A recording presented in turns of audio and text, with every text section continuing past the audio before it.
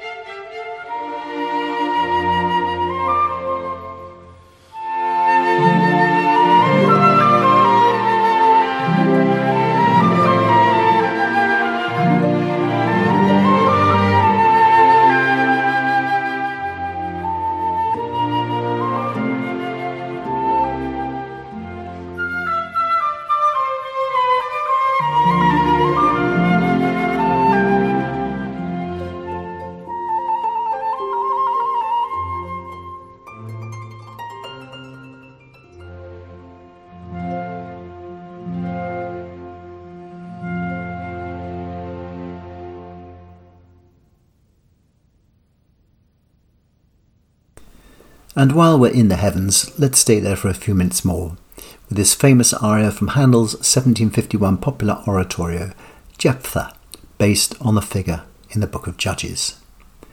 Waft her angels through the sky needs no further comment from me. It's another heavenly tune, beautifully sung here by Mark Padmore with the English concert conducted by Andrew Manzi.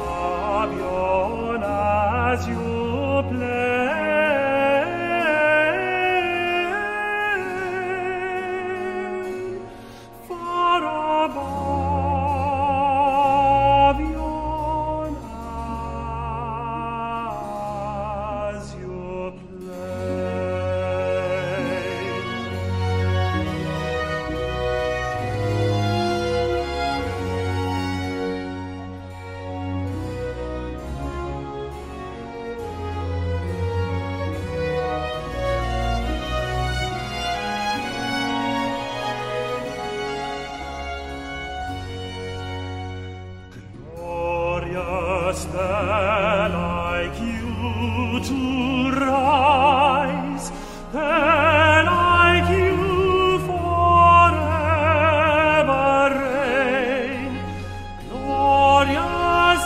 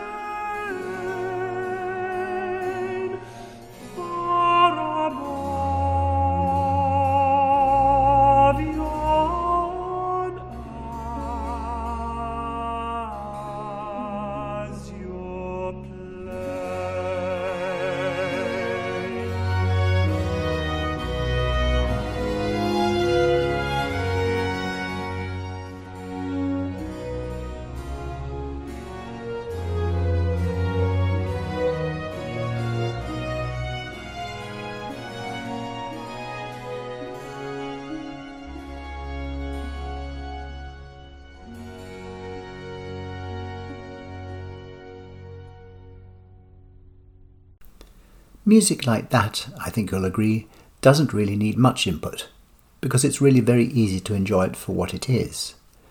But what we're about to listen to now does need some explanation, and it's a perfect example of how difficult it is to talk about music. You will know by now that I am no expert, no musicologist, just an amateur enthusiast, but Beethoven gets my vote as being one of the most influential people ever to walk the planet. The simple truth is that he threw away the rulebook, and nothing in music, perhaps even the wider arts, was the same after him. I remember the precise moment I first heard his music. I was taken as a young child to one of the early Charlie Brown films, based on one of the greatest cartoonists, Schulz. Along with Linus and Snoopy the dog, Schroeder is Charlie Brown's closest friend, but the other passion in Schroeder's life is Beethoven. He is, you might say, nuts about him. Those of you who remember the cartoons will know why I've chosen that word. During the film, Schroeder plays the slow movement from the Pathetique Sonata, and I went home resolved to learn the piece. Battling the two outer movements came some years later. This became something of a pattern for me. Oh, I could play that, only to discover that Beethoven rarely composed a simple standalone works. Everyone knows by now that Schubert is my favourite composer, and yet if I had to single out the composer who has had the greatest impact on me in so many ways, it would have to be Beethoven. Aware that my wife may listen to this at some point, in the context of classical music, I'm minded to replace the word music in John Miles's famous lyric to read, Beethoven was my first love, and he will be my last. Why so? It may sound hokey, but in Beethoven's music, you have everything of what it means to be human. Beethoven's irascibility, temper, sartorial obliviousness, hopeless love life, manifold dwellings and general defiance of almost everything are well known, as is his near 30-year struggle with deafness, surely the cruelest possible affliction for a musician. All of these traits and frustrations are writ large in his music. Never before has the personality of a composer been so glaringly exposed in his output, be it symphony, concerto, sonata, overture, choral or chamber. All his music articulates life itself. Lest you feel tempted to charge me with spewing out sentimental nonsense, let me try and demonstrate it with a piece of music with which you may not be familiar. Beethoven wrote 16 string quartets, a format first used by Haydn, then developed by Mozart. Conveniently, these fall into 3 periods in his life, early, middle and late. And it's the slow movement of one of the late ones, number 13, which sums up humanity more than any piece I know. That's because the cavatina, as it's known, has no obviously identifiable tune that will leave you humming it later. It's not so much about melody, it's about feeling. Marked molto espressivo, you may not get it at first. I didn't, but after a few listens you will want to submit to its profound and ineffable beauty, yearning for it to go on when it comes to a sudden halt. At its centre is a searing violin. The music soon engulfs you in this heart-wrenching blanket of tenderness. About halfway through comes a brief and very noticeable choke, a change of tempo, and it's widely believed that the blotch on the original score is a teardrop from the composer himself. And remember, Beethoven could only hear these notes in his head. He couldn't try it out on a keyboard. Composed less than 2 years before he died, you can feel the aching sorrow of his condition, but also a sense that after all the bang, crash, wallop we tend to associate with Beethoven, this, more than anything else, and he wrote some truly gorgeous slow movements, is the purest summation of the man, his music, his life, and by extension, humanity itself. If that consigns me to Sude's Corner, well, show me the way. You need to listen to this, to submit yourself to it completely. I'm afraid you can't do anything else. It's the only way. The cavatina, the slow movement from Beethoven's String Quartet number 13, is played here by the Lindsays.